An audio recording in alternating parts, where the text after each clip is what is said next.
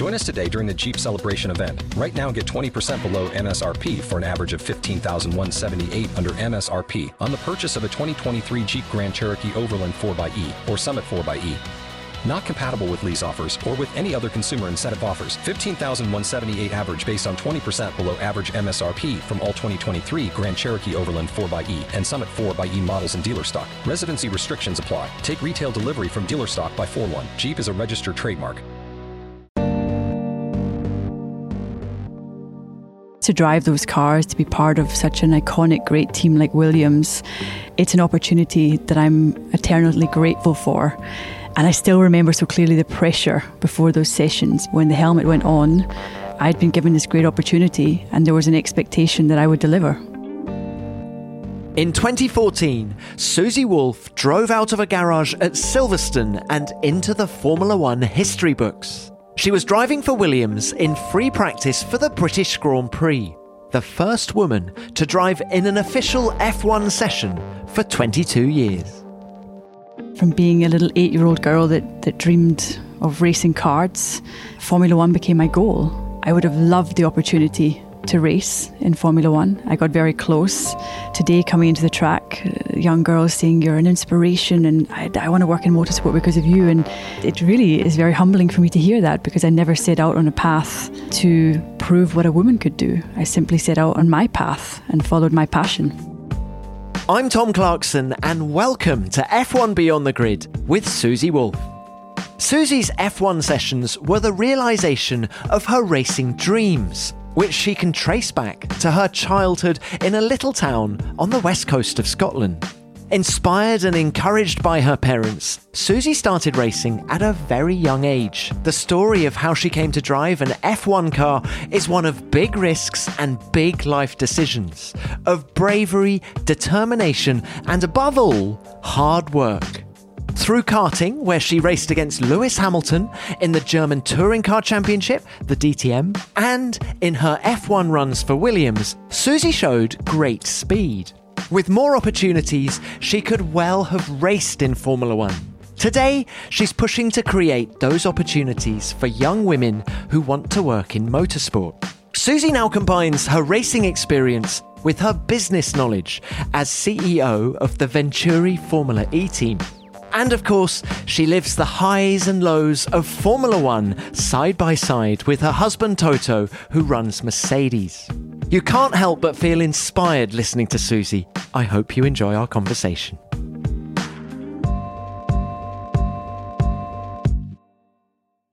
Susie, it's lovely to have you on the show. Thank you for your time. Thank you for having me.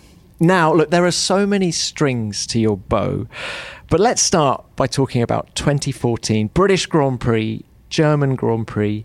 You're in the Williams. Just how do you reflect on all that now? I look back and it seems like a completely different chapter in my life now, but one that I look back on fondly.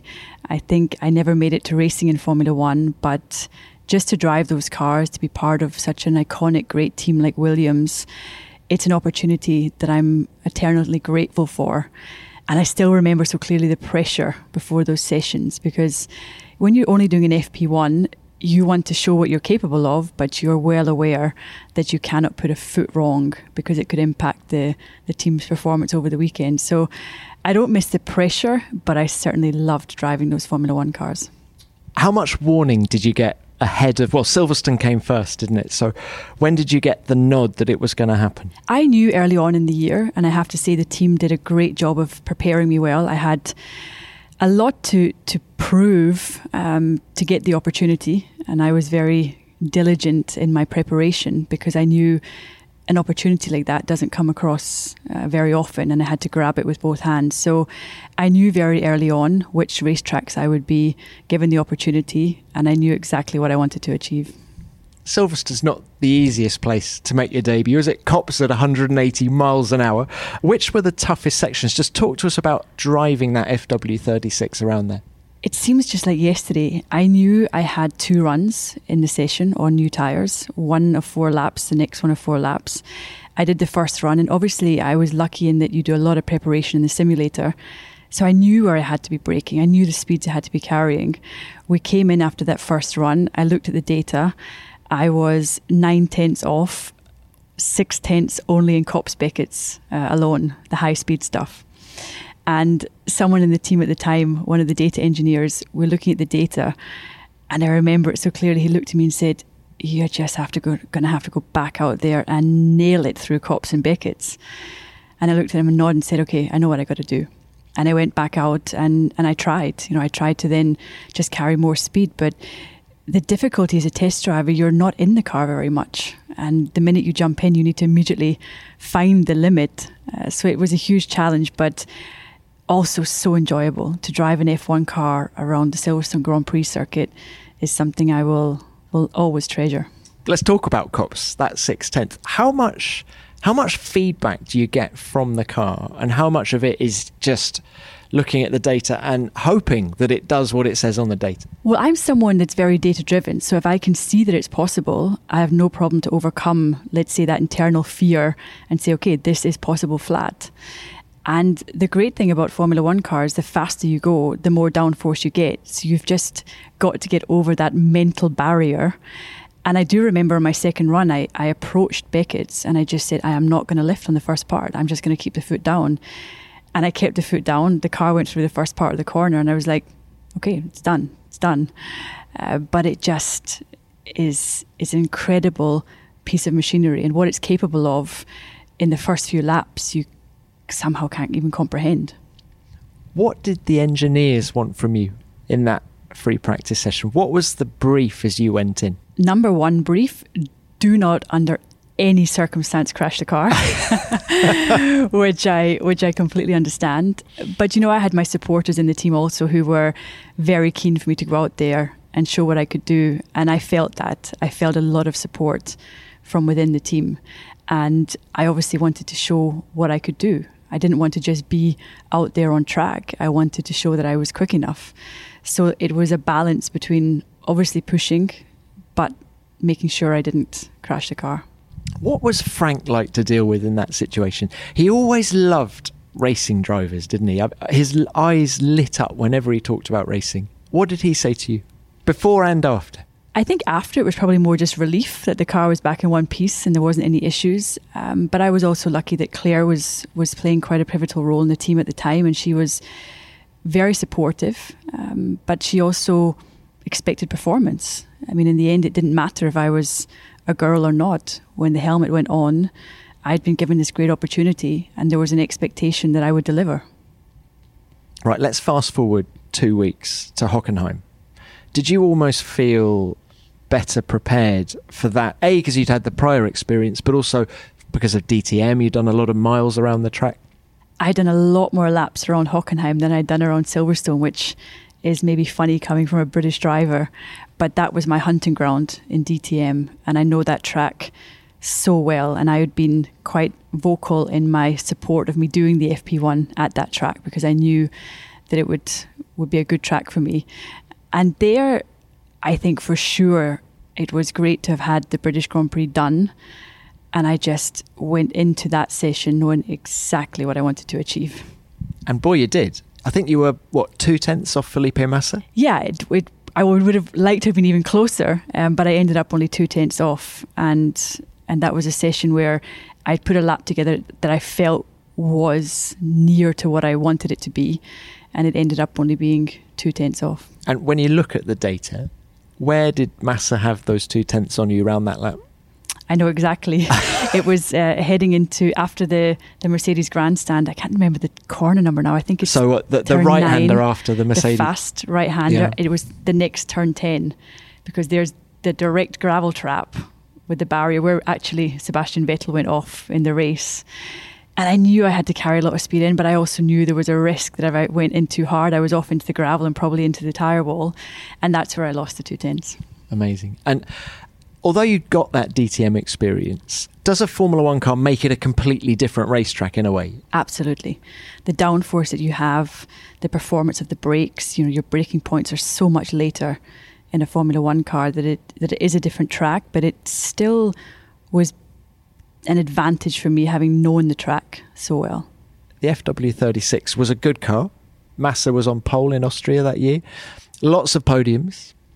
those were some great races for Williams in that year. The car was strong. I mean, I don't have a comparison to tell you it was better or worse than another Formula One car I'd driven, but that car, it looked great in the Martini colours. It had the strong Mercedes powertrain in, and it did some great podiums that year. Well, Valtteri finished second in both of the races where you did the FP1s. I attribute that to you and your preparation for Valtteri. You said that, not me, but I'll take it. Now, Susie, I'm keen to know more about your driving style. How did you drive a car? How did you like to set it up? Did you like a bit more understeer, oversteer? What could you deal with more easily? I hated understeer. I always loved to have a really strong front, even if it was too pointy, even if it made my rear a bit snappy. I was someone that just did not like understeer. That's interesting, isn't it? Oh, is it Max Verstappen, I think, can deal... One of the reasons everyone says, he can deal with the Red Bull a little bit easier than other people is because he can deal with a loose rear end, as could Michael Schumacher back in the day. So I would say that puts you in a category of drivers that's...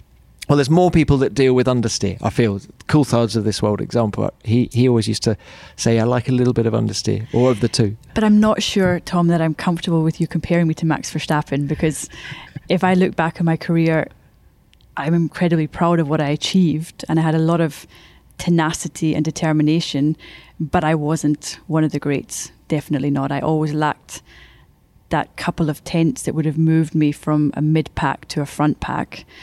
I had some difficult years in DTM. I think part of that was also the infrastructure where they had A team and B team. But I think, did the best that I could with the talent I had. But I wasn't at the very top of the game. But what about if you'd had more experience? I mean, how did you feel after those two runs? Hungry for more, I would imagine. Absolutely hungry for more, without a doubt. From being a little 8-year-old girl that dreamed of racing karts. And then at the age of 13, going to watch a Formula 3 race and suddenly realising, wow, you can make a career out of this. You can be a racing driver and make it to Formula 1. And Formula 1 became my goal. And for such a big part of my life, every day I woke up, it was all focused on trying to get to Formula 1. I would have loved the opportunity to race in Formula 1. I got very close.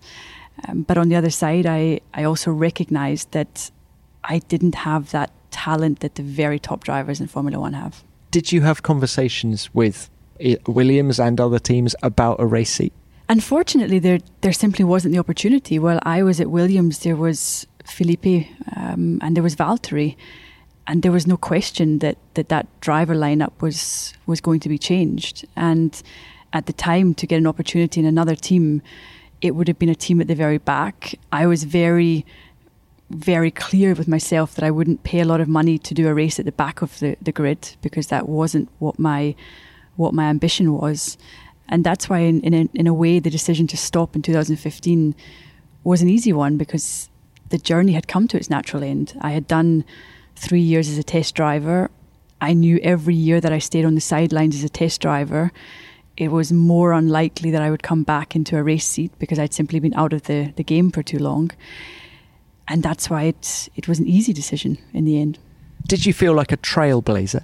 No, I've never felt like a trailblazer. I've simply felt like a girl that was chasing her dream. And I'm honestly humbled to hear that that's inspired so many. And even today, coming into the track, young girls saying you're an inspiration and I want to work in motorsport because of you. And it really is very humbling for me to hear that, because I never set out on a path to prove what a woman could do. I simply set out on my path and followed my passion. When people say to you, why aren't there any female drivers racing in Formula 1 at the minute? Because there hasn't been anyone since you in 2014. Tatiana Calderon tested a Sauber a couple of years ago. But what is your answer to that?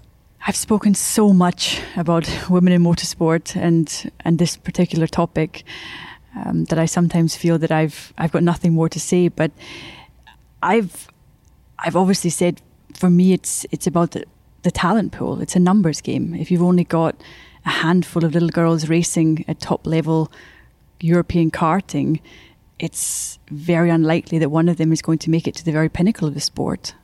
But if you've got more girls racing, the talent pool naturally becomes bigger, and the more chance you have of a girl making it to the very top. And I think the second part is also about inspiration. You've got to see it to believe it. And unfortunately, right now, we don't have a female driver in Formula One that can inspire the next generation.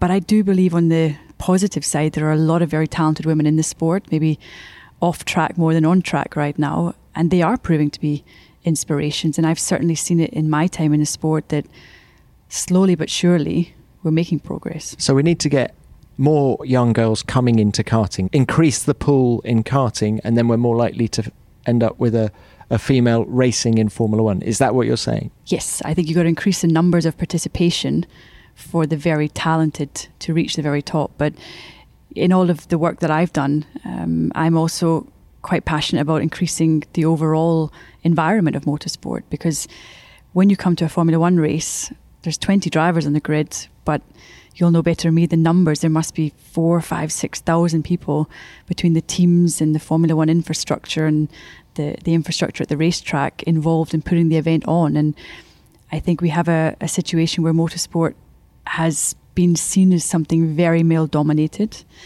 And the more women we can get into the environment, the more diverse the sport will be. And that's got to be a positive for the long term. Let's go back to Oban on the west coast of Scotland. All right, Susie. So, great place. It's a great place for anyone that hasn't been there. Well, it's a popular holiday resort, isn't it? For cycling, walking, scuba diving. Where did your desire for motorsport come from? Well, I think it's an unlikely backdrop. It's an unlikely backdrop until you know my family story. My mum met my dad when she went to buy her first motorbike out of his shop, and they still run that same shop nearly 40 years later. My dad had a team in Isle of Man TT. He was a very keen racer. My mum sometimes raced bikes. Her father, so my grandfather, was quite a famous motocross rider in the 1950s. And I got a little bike for my second birthday, a little 3-wheeler quad. And I was naturally one of these little girls that I loved speed. I loved adrenaline. I loved competition. So those character traits naturally, let's say, fitted the sport.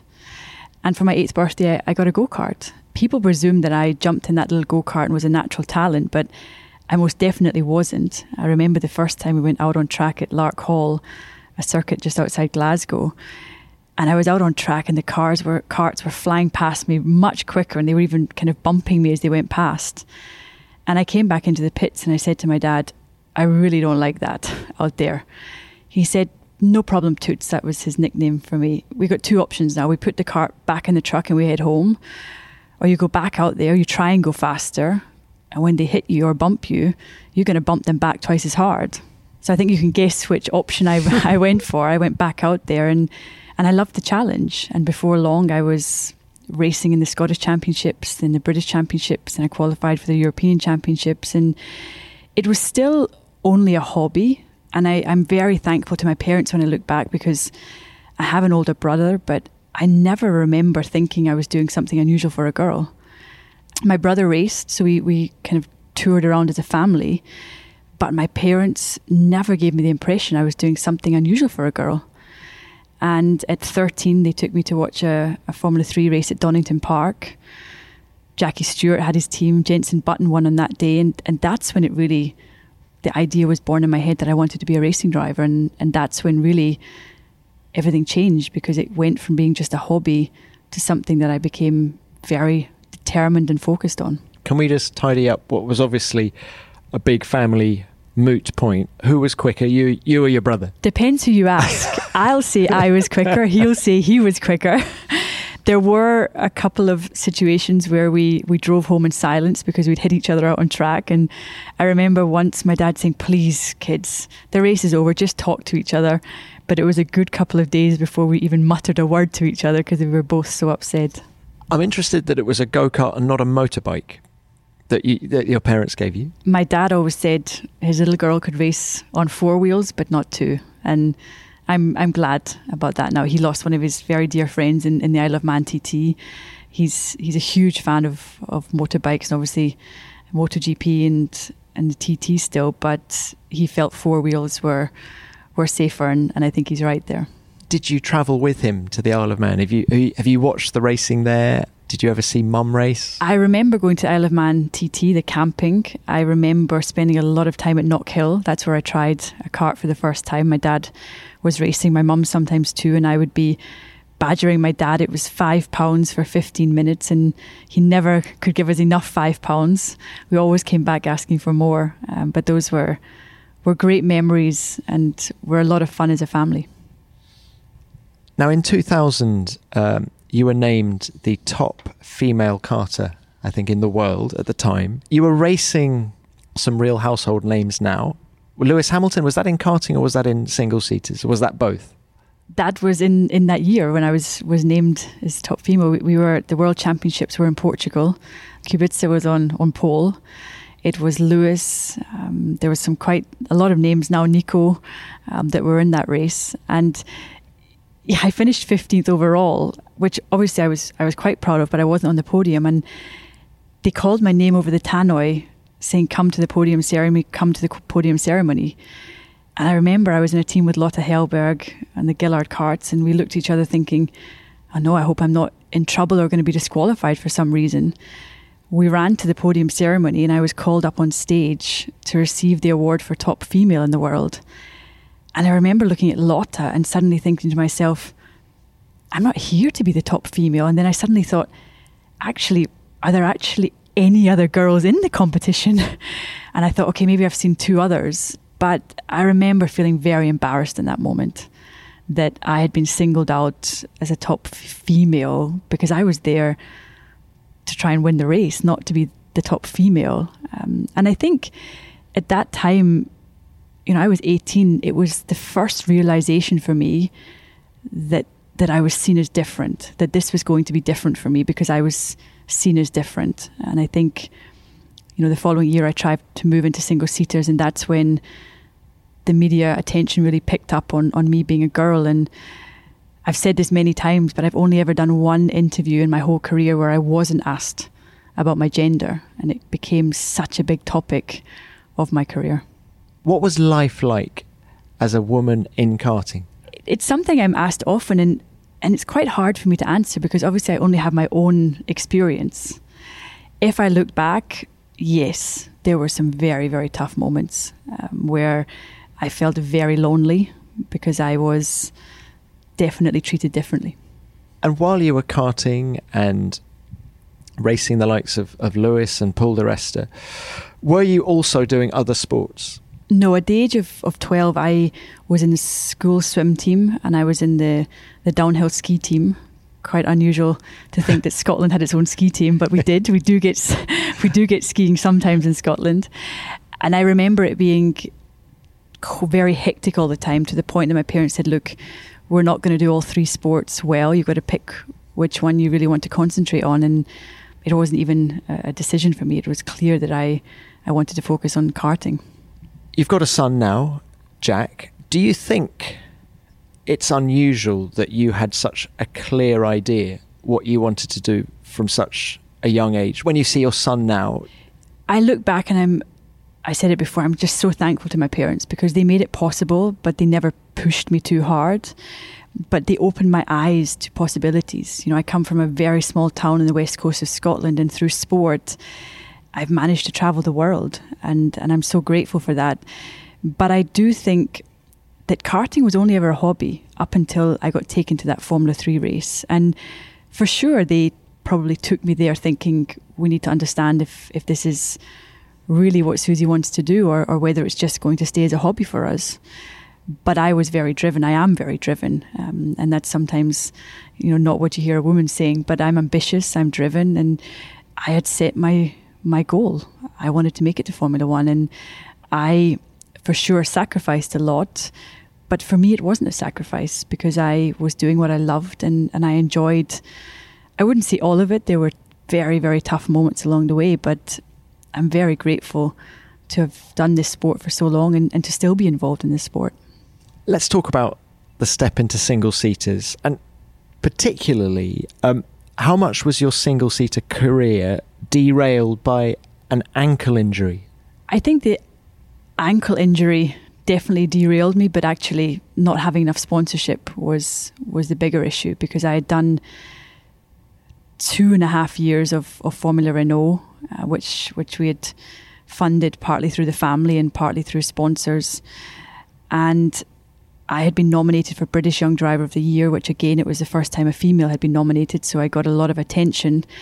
I attempted to do a year of Formula 3. I did 2 races and I broke my ankle.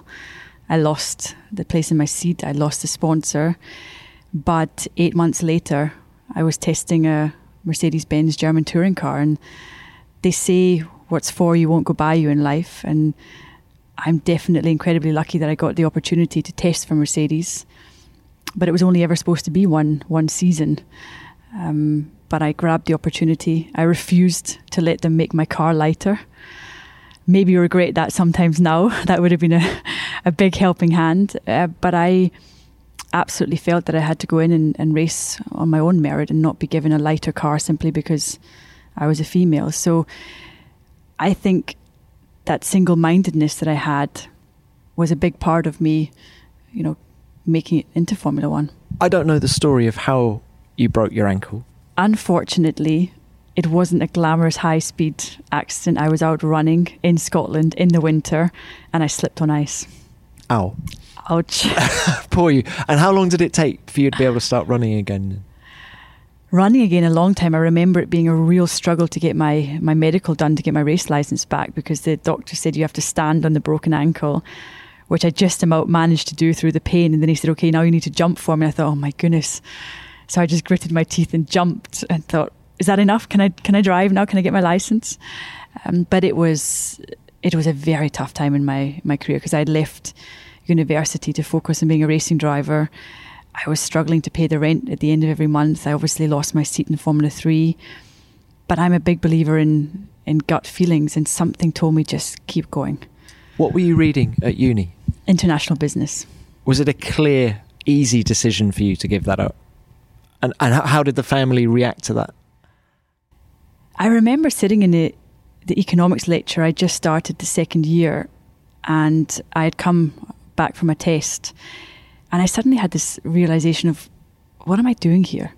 I'm a sheep that's following the flock. I'm sitting here because everyone tells me I should be sitting here. I want to be a racing driver. I want to be a successful racing driver. So I walked out of the economics hall, called home, and luckily it was my dad that answered and not my mum, and I said, I want to leave. And he said, okay, I'll pick you up in the morning, and by that time you got to have a plan. So 1 week later, I had a little Golf TDI full of my worldly belongings. I drove from Oban down to Silverstone, got the local paper, rented the room in a little old lady's house, got a job as a marshal at Silverstone, and that was it. I was fully focused on my dream of trying to make it in racing. So that was the plan. So it's honestly, if Mum had answered the phone... Well, thankfully, I got invited back to Edinburgh University for an honorary degree, so my mum finally got my graduation picture to put on the kitchen wall.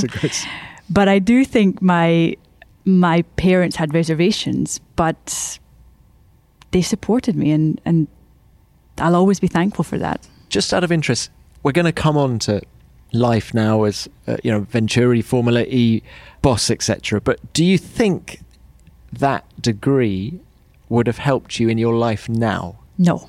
I think life experience counts for a lot more. And when I jumped into my role as team principal, I had absolutely a lot to learn and I was out of my depth, but I survived, and I'm a great believer in pushing yourself out of your comfort zone. I think studying, and I'm sorry for all the parents who are listening to this that are trying to tell their children that they've got to go to university and get a degree. I think if university buys you time to figure out what you want to do, but I don't think it's everything. I'm now trying to learn French. I'm doing some online Harvard courses to fill in the gaps where I feel that I need to have more knowledge. But I say grab opportunities and go for them. Don't feel like it's not possible unless you have a university degree. And there was also an element of the financial side, to go and study for another 4 years and be later into the workforce is also quite a commitment, and the competition is high. So I think every case is different. Every individual has to do what's right for them. But for me, I don't regret for 1 second leaving university and chasing my dream. Are you academic? Were you academic? I'm very academic just because I'm purely very competitive. I was the second highest in my year in the last year of school, not because I was the second brightest, but because I just put the work in, because I wanted to be the best. But I would say I'm academic in that I like reading, I like learning. I'm always open to learning new things and being more knowledgeable. Susie, talk us through the move to Germany, to the German Touring Car Championship, the DTM Championship. How much of an upheaval was that? How difficult were those early years?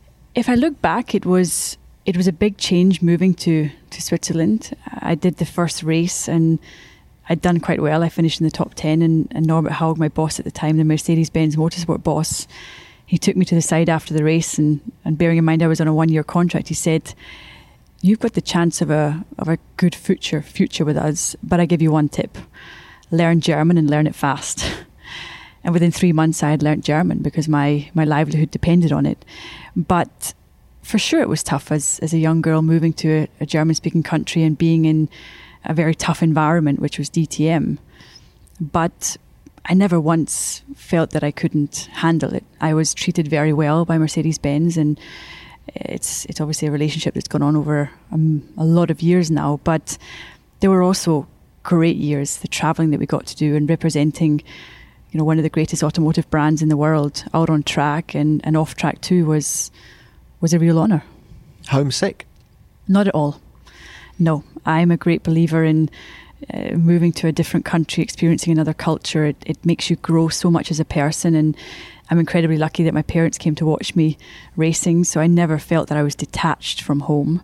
On the contrary, I felt that it was great for my self-development. And while racing the touring cars, was Formula One still the goal? No, the goal was to make a living out of being a racing driver. I was very proud to race in the German touring cars, proud to be a Mercedes-Benz driver. And it only really after 5 years of relative little success in German touring cars that I started to think for my own mental well-being, I had to search for a different challenge. I was earning great money, I was in a great environment, but the success on track wasn't coming. And again, it was my gut feeling that started to say, you've got to look for another challenge now. And in some ways, I needed some kind of success to validate my belief that I was a fast racing driver. And in DTM, there was flashes of, let's say, performance, but it was generally a tough time. And there were some moments where I remember being mentally broken and just thinking, okay, how much more of this can I survive? Mentally broken, just the lack of success, the frustration. Is that what you found so difficult? So difficult, the non-performance on track, and the harder I tried, because I'd always believed that if you work hard enough, you can achieve what you want to achieve. And suddenly I was putting all my effort in. And when I look back in hindsight, I was putting too much effort in. I was completely overdriving and over-determined to prove myself, and I was then just in a vicious negative cycle. How helpful were Mercedes in getting you to Williams and making the switch? They weren't helpful because they didn't need to be helpful in that area. At the beginning of 2012, in May, I went to see Norbert Haug and I told him this would be my last season of DTM, and there was shock for them because obviously I was in a comfortable position. I was, like I said, earning great money, but I knew my time had come to an end. And at that moment he said, well, what are you going to do? And I said, I don't know what I'm going to do, but I just know I can't do this anymore.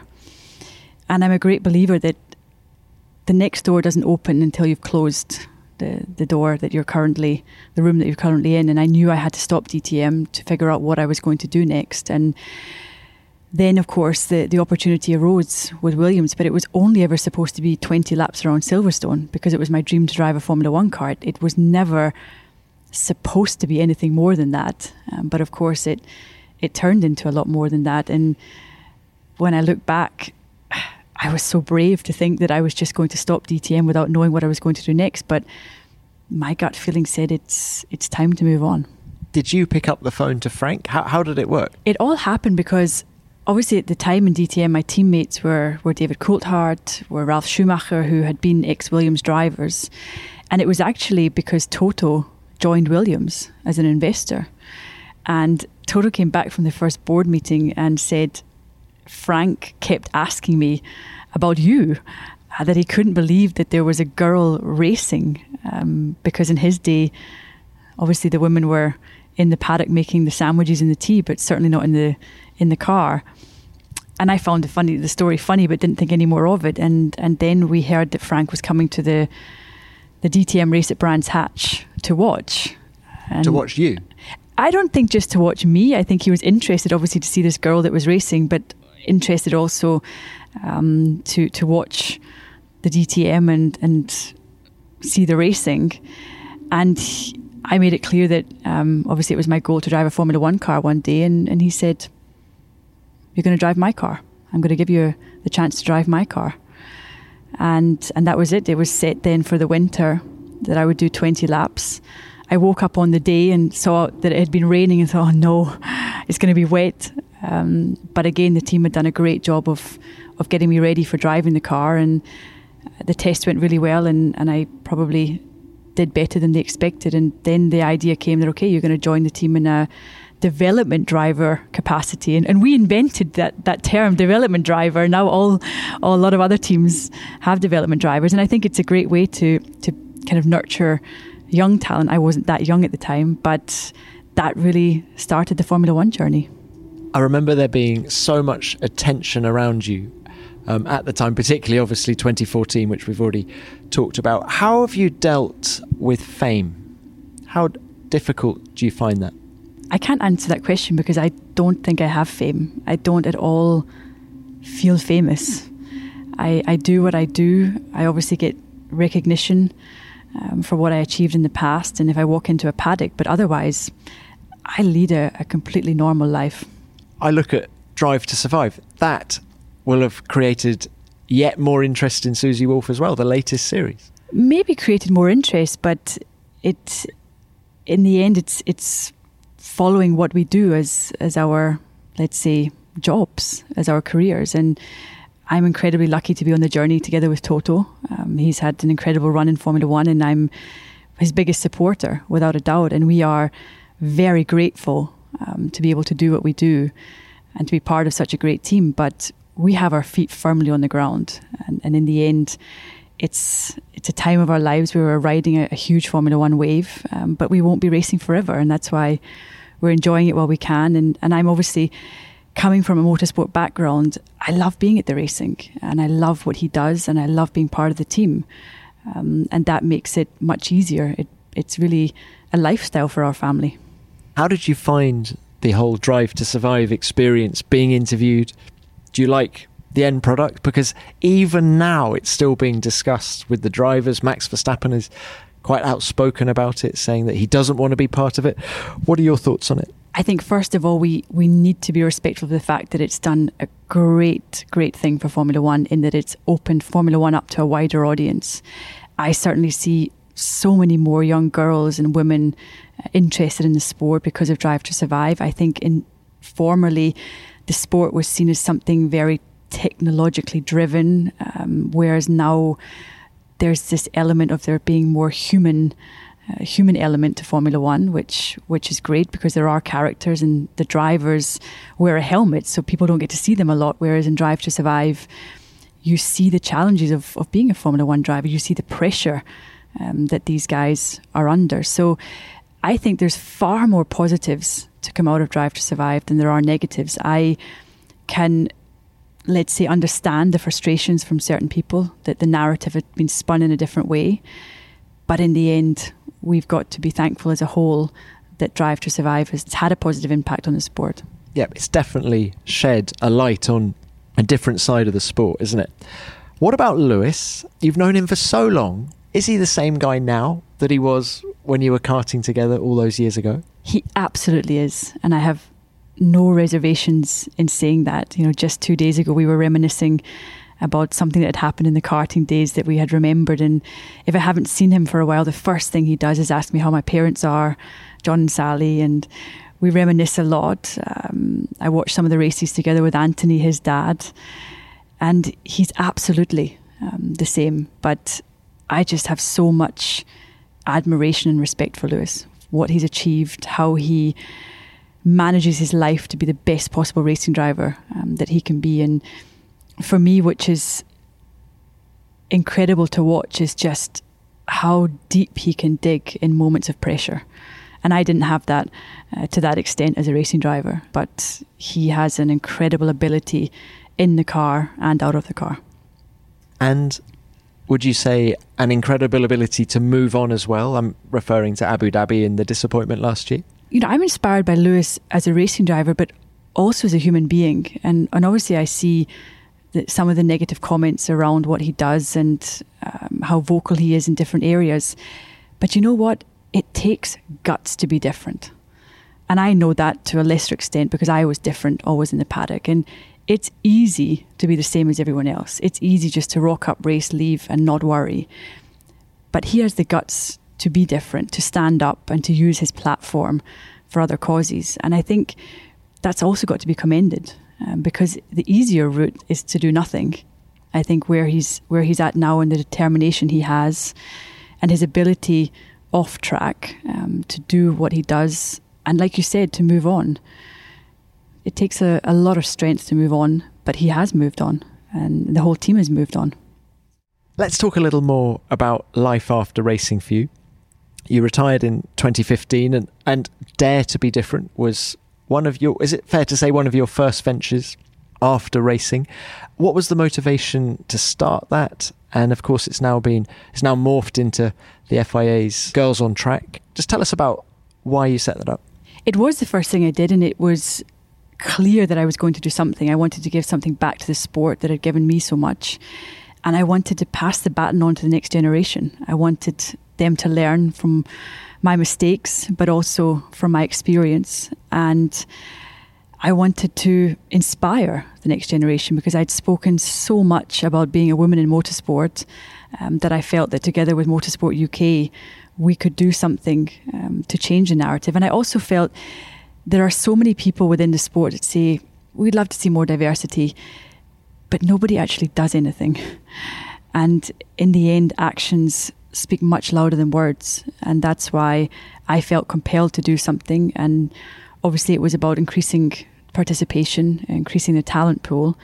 I knew it would never have success overnight. It's a long-term project, and I'm very proud when I see what the FIA Girls on Track is achieving. And I have so many nice stories and messages from young women and girls who have been inspired by either attending one of our events or, let's say, being inspired by something they read online. And that for me is what gives me huge satisfaction and compels me to want to do even more. And are you involved in the Hamilton Commission as well? Not right now because I'm quite busy running a Formula E team, but let's see what the future holds. I'm someone that definitely believes in giving back, and it's an area where I definitely want to do more in the future. So yeah, watch this space. Right, come on then. Susie Wolff, team principal, team boss. What's the correct terminology? Are you both? No, I stepped, let's say, up from team principal because the travel was quite challenging in my family dynamic of being a wife and a mother. So I'm now the CEO of the team, which means I don't need to attend all the races, but most of them. How have you found the step into management? Is it easier than driving? I'm incredibly lucky that I got to watch Toto over so many years running his team, and that was a huge inspiration for me to believe that I could do it. And he was very supportive when the opportunity came up. He said, go for it. You've got it in you. You've just got to believe in yourself. And there were some moments at the beginning where, the team that I joined was at the back of the grid. There was a lot of issues in the team. And at times I thought, what have I taken on here? I've got a mountain to climb to get to where we need to be. But fast forward 3 years, we're currently leading both championships in Formula E, and we finished vice world champions last season. So it's been an incredible journey, and I've had the privilege of working with some really, really great people. But to answer your question, there was a lot to learn. I was in the deep end, but I believed I could do it. What's been the hardest thing to get used to? I think there's areas of the business where I had to learn a lot. There was a pile of contracts I had to work through, some which I had to get us out of, and some which I had to correct because they'd been done in the wrong way. So there was areas of the business, and then on the financial side, now obviously we have a financial cost cap also in Formula E, and that takes a huge amount of learning if you've never run a business before, to understand how to put the right structure in place and how to make sure you're managing the team for not just short-term success, but medium to long-term success. But one area I was very focused on initially is just getting the right people in the right positions and bringing the right energy into the team. You say you learnt a lot from Toto. What kind of stuff? Where to start? I have a different management style to Toto because I'm a different character than Toto, and I don't try to copy what he does, but I am definitely inspired from how he runs the organisation. He's very authentic. He's very, very good in his communication, and that's where he's got a lot of empathy for the people he works with, and he surrounds himself by very talented people. He's not scared to be challenged, and he wants bright people around him that do challenge him. And I think that's something which I definitely learnt from having watched him over so many years. And it's one thing trying to be successful as a team and get to the front, but it's another thing trying to maintain that success. And they obviously had a huge challenge in that they'd won title after title, and how do you keep a group of individuals together and motivated? And that's been one of his great challenges. But I'm just inspired watching him, what he does, and I learn something every day, and I never stop learning, and I hope I never stop learning. And you do beat him in Formula E occasionally, huh? That must feel very sweet. I'm in the end, there's 24 cars out there, and we as a team have the Mercedes-Benz power unit in our car, and they've done a fantastic job. So I don't focus on that rivalry. I'm very proud of him. I want him to be successful. He wants me to be successful.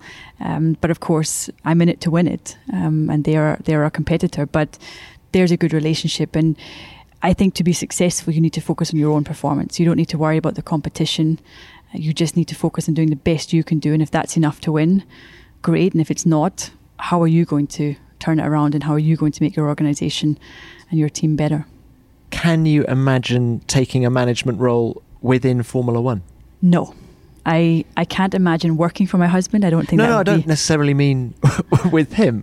Just within Formula One, either the organisation or another team, perhaps Williams? No, I think being Toto's wife obviously means that I'm very aligned to the Mercedes team. Like I said, I wouldn't work for Toto, but I also wouldn't want to work for a competitor. My heart is with the Mercedes Formula One team, and I think there'd obviously be reservations within individuals in the paddock if I rocked up in some kind of other function. So I don't see my future being in Formula One. How much do you live the highs and lows of the Mercedes team then? Do you know when to tread carefully around Toto? Absolutely. I know when to pick my battles. I think also because I've been in this sport so long, I know the challenges he's facing. So I can be very understanding if he's got to stay at the office late or head off to a meeting and we don't see each other for a long time. And I also know what it feels like when you're under that amount of pressure. And Toto sometimes has an incredible ability to just soak up pressure. And I get nervous listening sometimes, but he just keeps soaking up the pressure, and shields the team sometimes from the amount of pressure that's, let's say, coming in their direction. But I think we make a good team. For sure we make a good team, because he, in the same respect, is hugely supportive of me and what my ambitions are. Do you sometimes give the driver's perspective on a situation for him? Definitely. We sometimes discuss decisions that he has to make. I sometimes have my own opinion. He has his own opinion. Obviously, he's got great people in the team that also give them their opinion. But we sometimes have heated discussions on what we think has happened. And he's incredibly lucky in that he's been in a car, he's been a driver. He has been a very successful businessman before he even entered Formula One. So he has a lot of knowledge in all the different areas. So even when I have an opinion in terms of what it's like from the driver's perspective, he immediately gets it. Sometimes you hear people say random things, he just needs to find 2/10. Surely the driver can just go out and go faster. no, 2/10 is a lot in a race car and you're already on the limit. So he has a great understanding of all the different elements of what it takes to be successful. The magic of 2/10. I always think 2/10 can be translated anyway, can't it? If a driver could be only 2/10 from Lewis Hamilton, or, oh my goodness, he's 2/10 off. It can be either a huge number or a very small number. Yeah. Now, who's quicker, you or Toto? Tom, how can you even ask that question? I made a career out of being a racing driver. I have to be quicker than Toto. Sure. And we've seen the video as well, huh? I have nothing to prove, by the way, anymore. So I'm fine jumping in a car, not having to show the world how good I am. But I would like to think I'm still quicker. Just a little bit of off-track stuff. How do you relax? Is it all motor racing, your life, your chat? Do you have time for anything else? We definitely do, and thankfully my marriage is not just all about motorsport, because then we would be in quite a bad place. We're just, I think, completely normal. We enjoy spending time together as a family. I'm terrible in the kitchen, so if we want to eat nice food, we have to go out to eat nice food. But we enjoy traveling, experiencing different cultures and different environments, doing sport together. It can sometimes get very competitive, but we generally have found quite a good balance now after 10 years of marriage. But I think fundamentally we just focus on being content and happy. And if there's one thing that the whole pandemic taught us, happiness comes from the simple things in life. It's not about the big grand gestures or the big moments. It's the small daily things that you experience together, that you can do together, and when you're together as a family, that actually bring the most joy. Something you said a little bit earlier about riding this Formula One wave together. I love that analogy. But when the wave breaks and runs in towards the shore, do you see yourself still in motorsport in 5, 10, 15 years' time? Motorsport is where my life is right now. And when I talk of riding that wave, we've won the World Championship 8 times. And I've certainly felt over the last couple of seasons that there's, let's say, a gathering momentum of people saying, they got to stop now, it's too much. And I understand that. I think in any sport, you don't want to see the same person winning all the time. So I definitely have an understanding for that perspective. But in the end, we're in it and we're always going to try and do the best we can. I see Toto and myself always being involved in the Formula One team. Obviously, there's a shareholding in the team, but it's something we're hugely passionate about. So I don't ever see us just leaving. Absolutely not. Like Toto said many times, everyone's got their shelf life, and you've got to also know when your time's up and move on and let the next generation through. And that's something we discuss quite often. But right now, we've not got a car that's quick enough this season. We love the challenge of getting back there, and we're still 100% focused. Well, look, we're talking on the eve of the Saudi Arabian Grand Prix. Qualifying yesterday didn't go well for Lewis. How confident are you guys? Let's just talk shop properly about the car at the minute. How confident are you guys of getting it sorted in time to challenge for the World Championship this year? It's a very good question, and I'm not in the engineering team, but obviously I follow from a little distance. In the end, we've come out with a car that's not quick enough, but I think we all know that the car's got a lot of potential in it. We've just got to unlock that potential, and that's no easy feat with the limited testing that you now have. I mean, literally every race is like a test. But I absolutely believe in the organisation. I believe in the people. These people have won 8 world titles. They don't suddenly get it wrong or not know what to do. You've got the resource in place for it to be successful, and you've got the greatest driver of all time in one car and a huge young talent in the other cars. So I think the ingredients are there, but this sport is brutal. If you have one area lacking, you're going to pay the price. And right now we've got more than one area lacking, and we need to get on top of the problems. And the question will be how quickly we can get on top of the problems and damage limitation. When we're not on where we need to be and fighting at the front, how quickly, or let's see how little damage can be done and how quickly can we recover. I know a lot of people listening to this will be hoping that you manage to do that. And Susie, I just wanted to end by, we came in talking about your Formula One experiences with Williams, and My last question is simply about the future for a talented female driver. Do you think that person has a better chance of getting a race seat in F1 today than just 5 years ago? Yes. And I'm very, very pleased that I can say yes. But I do believe because of the shift in society where diversity and inclusion has become a much bigger topic, it's not something that people can shy away from anymore. I think there's a real willingness to now see a female become successful on track. We've got to also remember that Formula One is the pinnacle of the sport. It won't happen overnight, but I do believe for all the young girls out there who are racing, keep going. Because aside from Formula One, there's so many opportunities out there now, much more than before. And if you are good enough, you will find an opportunity. Focus on the performance, because performance is power. Susie, you're an inspiration. Thank you very much for your time. Thank you for having me.